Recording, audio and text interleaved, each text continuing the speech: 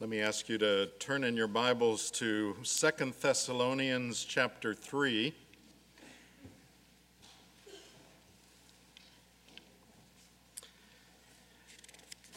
And while you're doing that, let me ask you to turn in your worship guide to, I know I'm asking a lot of you, but to page 9, which we're going to want to point out something there first before we read the Word of God.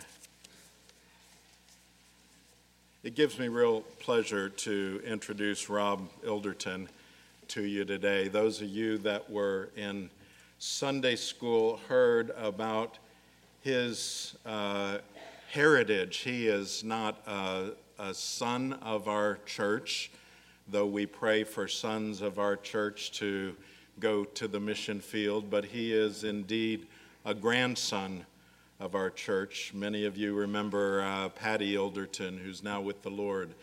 But how encouraging to see a Christian heritage passed on from generation to generation with a vision for serving the Lord.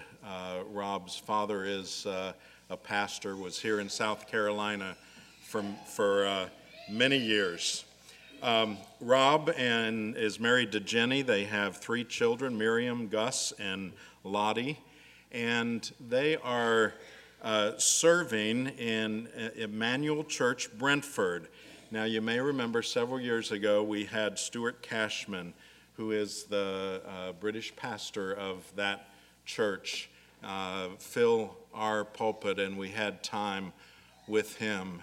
What a joy that was, and we from that time on have partnered with him and with the church, and also partnered with the Ildertons. So as this weekend we focus especially upon England and our church planting there, it gives me a great joy for Rob to come and preach to us. And so let me ask you to stand as we read God's Word in 2 Thessalonians chapter 3.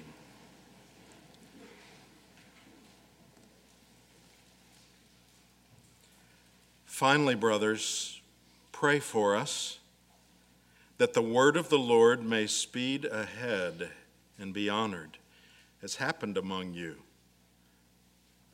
for that we may be delivered from wicked and evil men.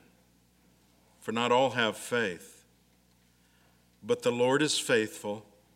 He will establish you and guard you against the evil one. And we have confidence in the Lord about you, that you are doing and will do the things that we command. May the Lord direct your hearts to the love of God and to the steadfastness of Christ. This is the word of the Lord. Be seated.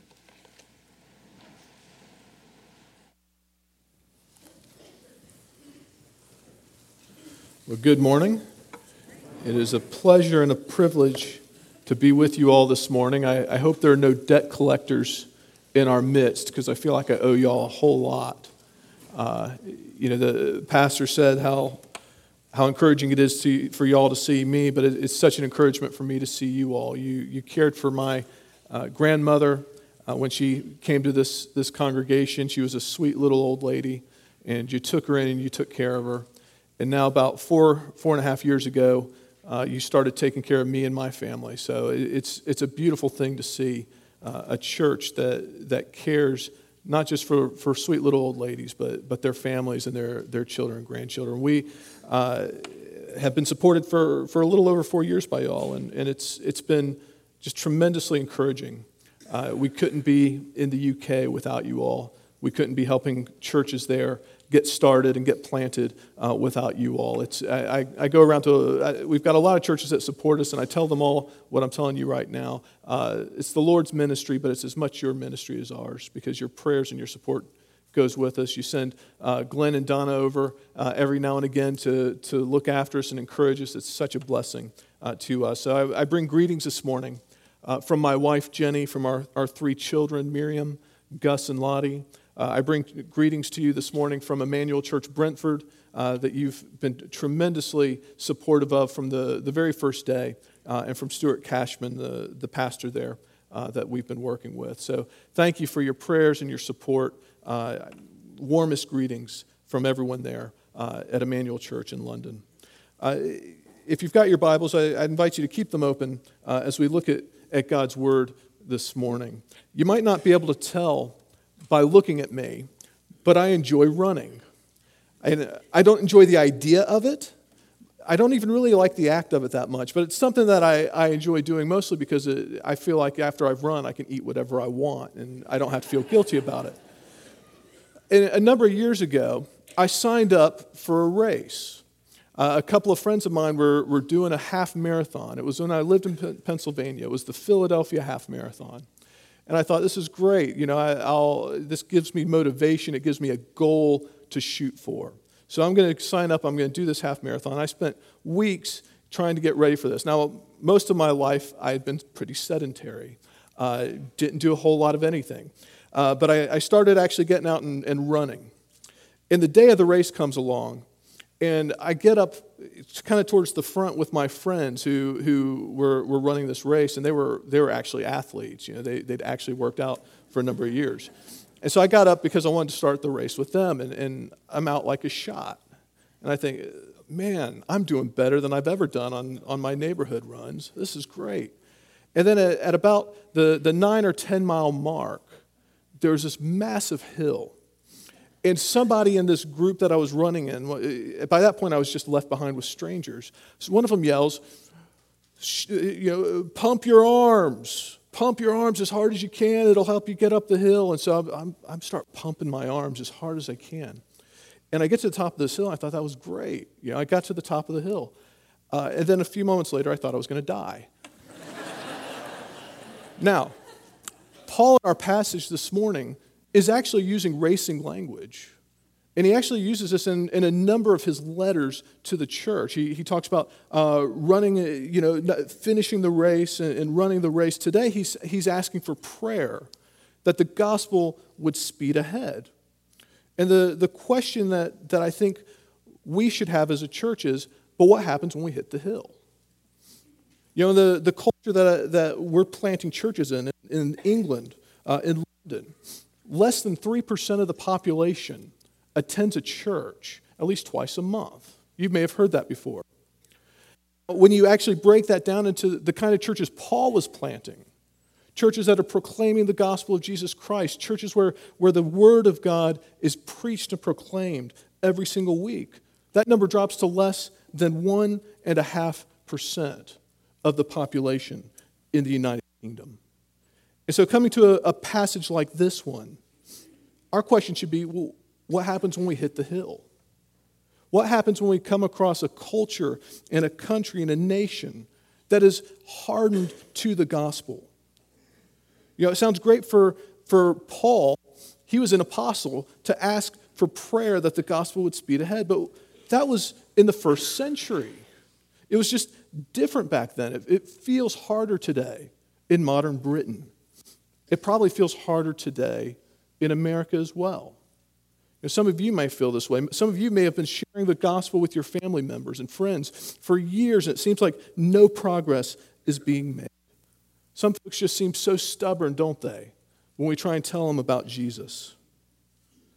So what should our prayer and our expectations be when given what feels like a very different context?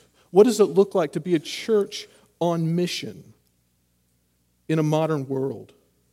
I think, first of all, a church that's part of the gospel mission should actually take encouragement from Paul's letters to the Thessalonians, because what we see here is actually not much has changed. It actually hasn't gotten any easier. Now, how is that encouraging? Stay with me for a moment. Paul was actually writing to a church in an incredibly pagan culture. It was a small church that he had helped to start. And he's writing to this little church that seems to be hanging by a cliff's edge. And the slightest breeze would tip it over into apostasy. They were surrounded by a deeply secular culture. And Paul was actually scared for them.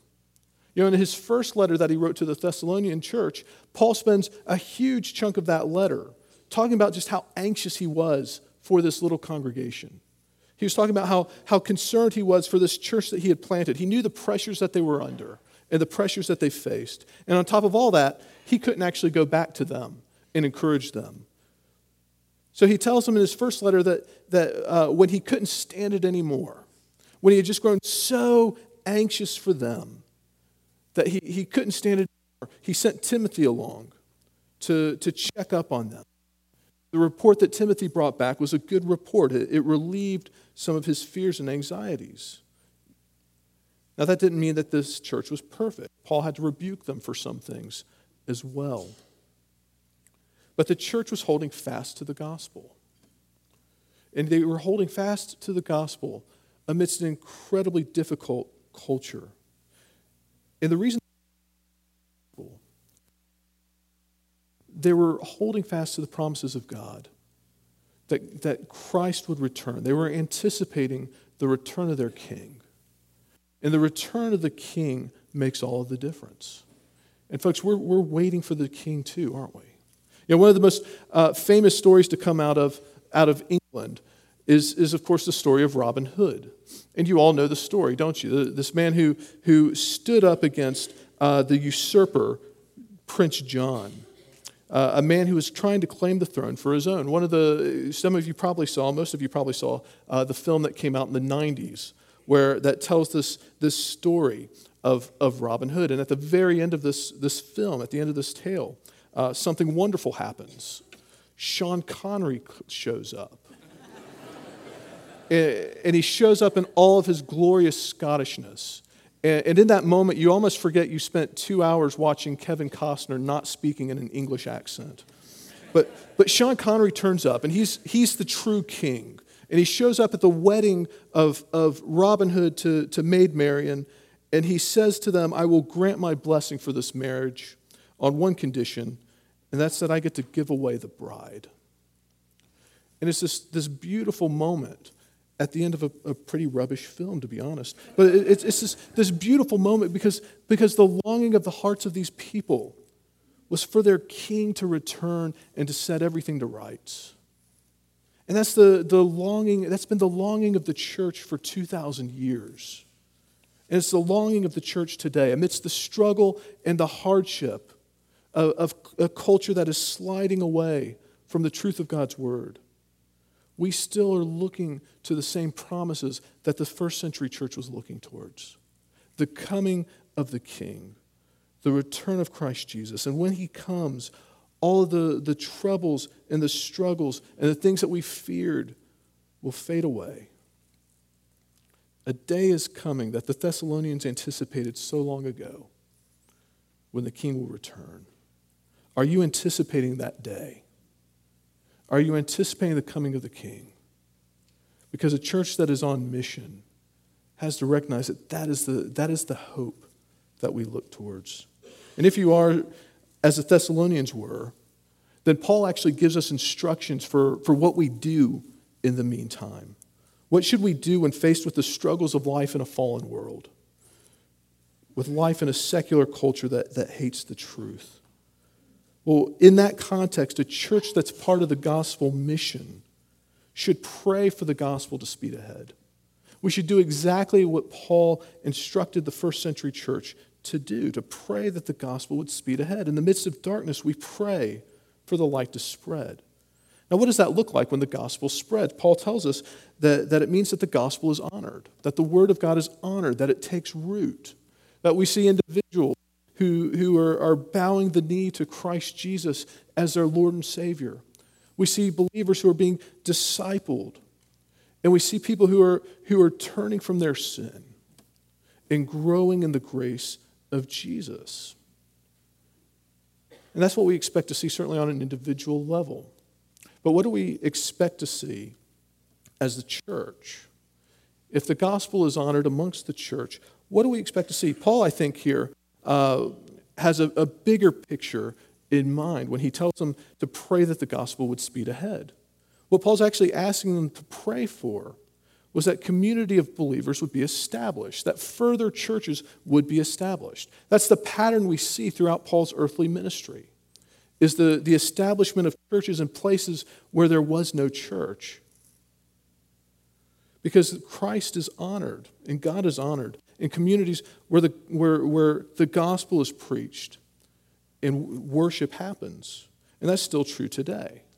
As the church of Christ Jesus, we're called to continue to do the work of the apostles. We do this work that they started nearly 2,000 years ago. It's safe to say that the mission of the church today is still the church. It's still the spread and the growth of the church. We have a church planter over in England. His name's Jonty. Some of you may have met him. He's a brilliant church planter. He's planting his second church in Leeds. One of the things he's fond of saying is that we plant churches, not church plants.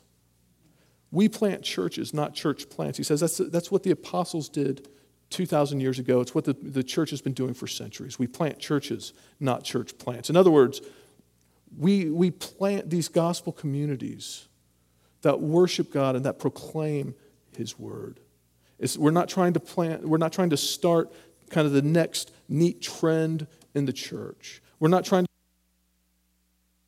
give to a particular set of people. We're planting churches that do what you do right here in Irmo.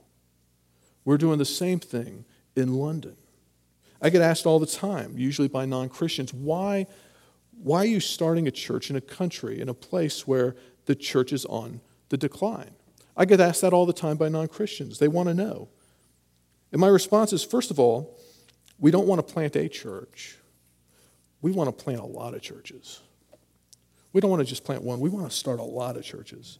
But second of all, and I don't say this to them in the same way I'm saying it to you this morning, we plant churches because we believe it is the greatest evangelistic tool, if you will, that Christ has given us. Have you ever thought about that? What do people hear when they come to St. Andrew's Presbyterian Church on a Sunday morning? They hear the word of God proclaimed and applied to their hearts and lives. They hear the gospel. And that's what they hear at Emmanuel Church in Brentford. And if we're doing it right, they not only hear that on a Sunday morning, they hear it every single day of the week, because our people take that word out with them into their community. But not only that, what do people experience when they come to your church? They probably experience the same thing they experience in our little church in London. The fellowship of believers, the love of God's people for one another. And so they're not just hearing the gospel, they're experiencing it, they're feeling it, they're seeing how it works in their lives. Like my grandmother, when she came to this church, she felt the love of God's people for a little old lady who lives in Irmo. And that's what people need to see. And that's what people need to experience and what they need to hear. You know, there's a statistic that's thrown around, and I'll give you another one. On average, in the United Kingdom, it takes 4 years from the time someone first hears the gospel until the time that they profess faith in Christ Jesus, that they say, I'm following Jesus Christ as my Lord and Savior. So what do you do with someone for 4 years? You bring them into the gospel community. You bring them into a church where they have the time to hear God's word, to study God's word, to process what that means for their lives. That's why we plant churches. Because in dark places where it takes that long for someone to come to Jesus, it isn't enough to simply knock on doors. And it isn't simply enough to pass out some gospel tracts and then wait 4 years and hope that something happens. But people need to experience the grace of Jesus Christ in real and profound ways every single day. And that's why Christ has given us His church. And so I would ask you all to do the same thing Paul asked the church in Thessalonica to do 2,000 years ago, to pray. And to pray big. Pray that the gospel would be so taken in the United Kingdom that lives are transformed and changed. Pray that an insane number of churches would be planted. You know, in our little denomination, the IPC, we have about 9 churches in our little denomination in the United Kingdom. And they plan, and I didn't come up with this plan. These were English guys, British guys, who came up with this plan. They want to plant 20 churches in the next 20 years. That sounds insane, doesn't it? But what if the gospel were to speed ahead? What if the gospel were to speed ahead and be honored in the United Kingdom? Could 20 churches get planted in the next 20 years? I think they could be. I think Paul would say they could be. But we need your prayers.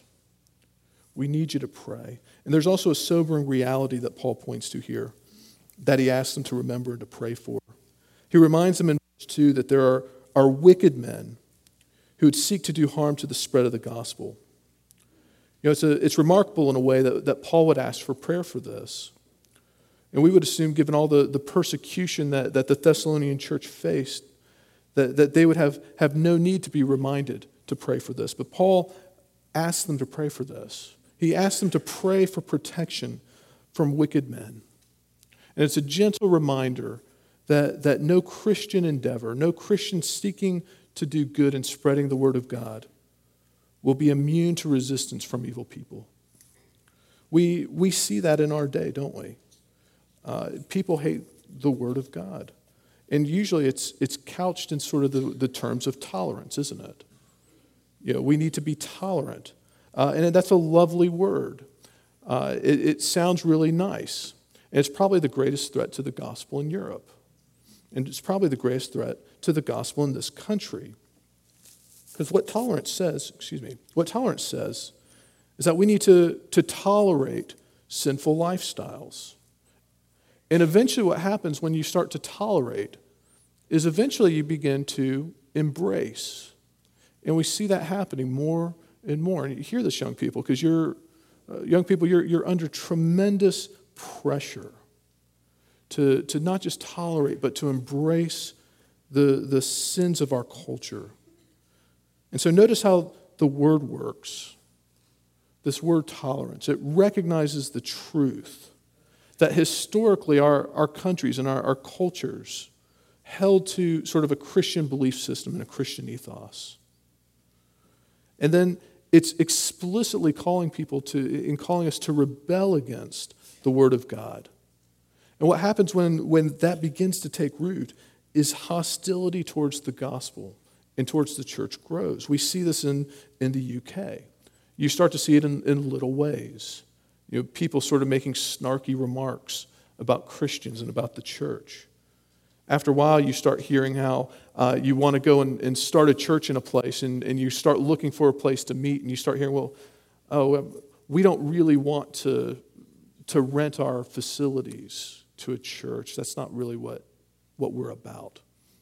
Your money's no good here, in other words. We had one of our churches that wanted to buy a piece of property. And they were told by the owner, that's great, yeah, we'll sell you this property. Then a few weeks in, the owner starts getting letters from people in the community. And these letters were saying, we don't want this church here because they're intolerant. And so would you please not sell them this piece of property? Folks, we need your prayers that the Lord would protect us from wicked and evil men who have no faith. We need your prayers that the gospel would speed ahead and that it would take root in the hearts of people the way it has here among you. Now, the last point is that a church that's part of the gospel mission should recognize that God is sufficient to accomplish his goals. That's really his main point. That's what he spends most of his time on in this little paragraph. God is sufficient in himself to accomplish the goal of his glory being revealed in and through his church. Paul tells us exactly that. Look at verses 3 and 4. But the Lord is faithful. He will establish you and guard you against the evil one. And we have confidence in the Lord about you that you are doing and will do the things that we command. May the Lord direct your hearts to the love of God and to the steadfastness of Christ. There's a lot of things in this world and in life that discourage us, aren't there? But Paul's promise to the Thessalonians is that God is sufficient to accomplish his goals and his plans. That there's nothing that can stand up against God in his plans and his work. Now, how could Paul promise that? How could Paul promise that? Because he knew God's character. And he knew God's character because he knew God's word. And we see this throughout God's word, don't we? Throughout the Old Testament. Think about Ezra for a moment.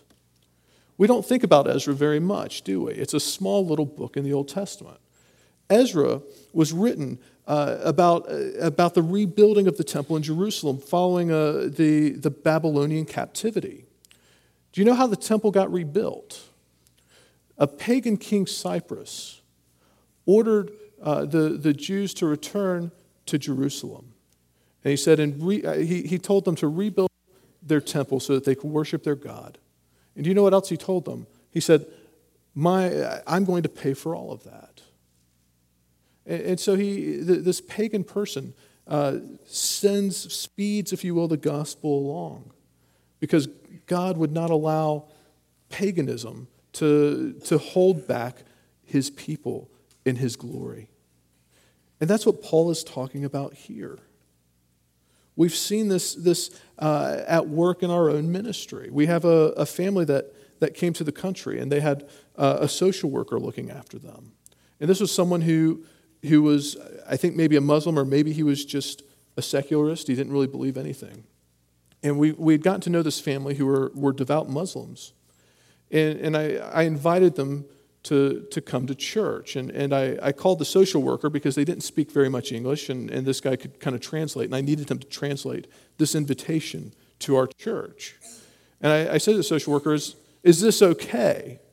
And I expect him to say, well, no, it's not okay. But actually, you know what, this guy who doesn't believe in God, if he does, it's a very different God from what you and I believe in.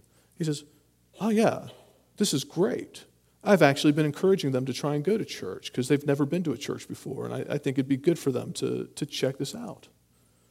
You know, we serve a God who is so big that he can move in the hearts even of people who don't believe in him to aid us in our work and in our mission.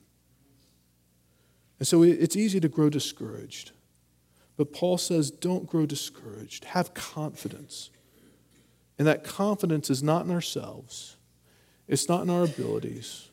It's not in the good things that we do. Our confidence is that we serve a Savior, a King, who is so big that he can not only overcome our sins, he can overcome the sins of everyone else in this world. And that he's sufficient to do that. And that he wants to see his gospel go forth.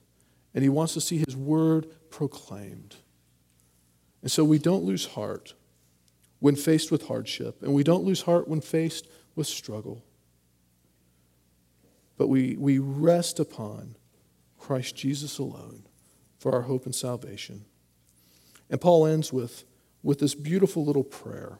You know, one of the brilliant things about Paul's letters, and particularly this letter to the Thessalonians, is that he sprinkles little pastoral prayers throughout it. And it's a beautiful thing because what we see in these little prayers is Paul's pastoral heart for his church. And what that reflects is actually God's heart for his church. He says, may the Lord direct your hearts. May he point your heart toward God's love and to the steadfastness of Christ Jesus. What do you direct your hearts towards? That's an important question, isn't it? That's a watershed question for us as believers and for our church. Because it's the question that's going to define how we live our lives. It's the question that will define how we get up, why we get up in the morning. It's the question that tells us how we're going to spend the majority of our time and the majority of our money and the majority of our energy. What do you direct your heart towards? What is the direction of your affections? You know, if left to ourselves, we direct our hearts towards all kinds of rubbish, wouldn't we? Most of us have. I certainly have. But Paul's prayer calls us back to the very source of life itself. It calls us back to the very source of our hope. to the very source of our dependence for our salvation, for the very source of our life and our breath. And it's a beautiful prayer, because if God does indeed direct our hearts towards Him and His immense love for us, then there we find our satisfaction. There we can leave behind the fears and the cares and the sins and the sorrows and find rest for our weary souls. We can have this hope not just because we have a great God who loves us, but because that great God loved us so much that He gave us His own Son as our Savior. And that Savior is steadfast. That Savior just doesn't quit. When we feel like we can't go on, when we feel like we can't do enough, we direct our hearts to the steadfastness of Christ Jesus, who purchased our pardon for sin and has promised to bring about our holiness by His immense grace. See, once again, we see the King that the Thessalonians were waiting for so long ago. We see Him here again, and we're still waiting. And we may be waiting for a long time, or we may be waiting a short time. I know we all probably hope it's a short time. But the King is coming. In the meantime, He calls us to pray and to seek to speed His word ahead, that it might be honored by all men, in all peoples, and in all nations, for His glory alone. Let us pray.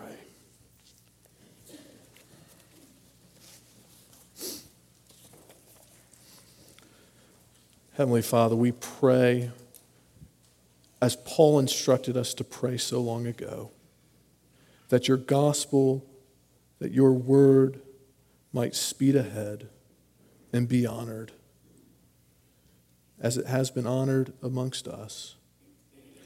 And we pray, Father, that you would protect us from evil men who have no faith. But Father, we pray as your apostle prayed so long ago. May you direct our hearts to your love for us and to the strength and steadfastness of Christ Jesus our Savior. And it's in His strong name that we pray. Amen.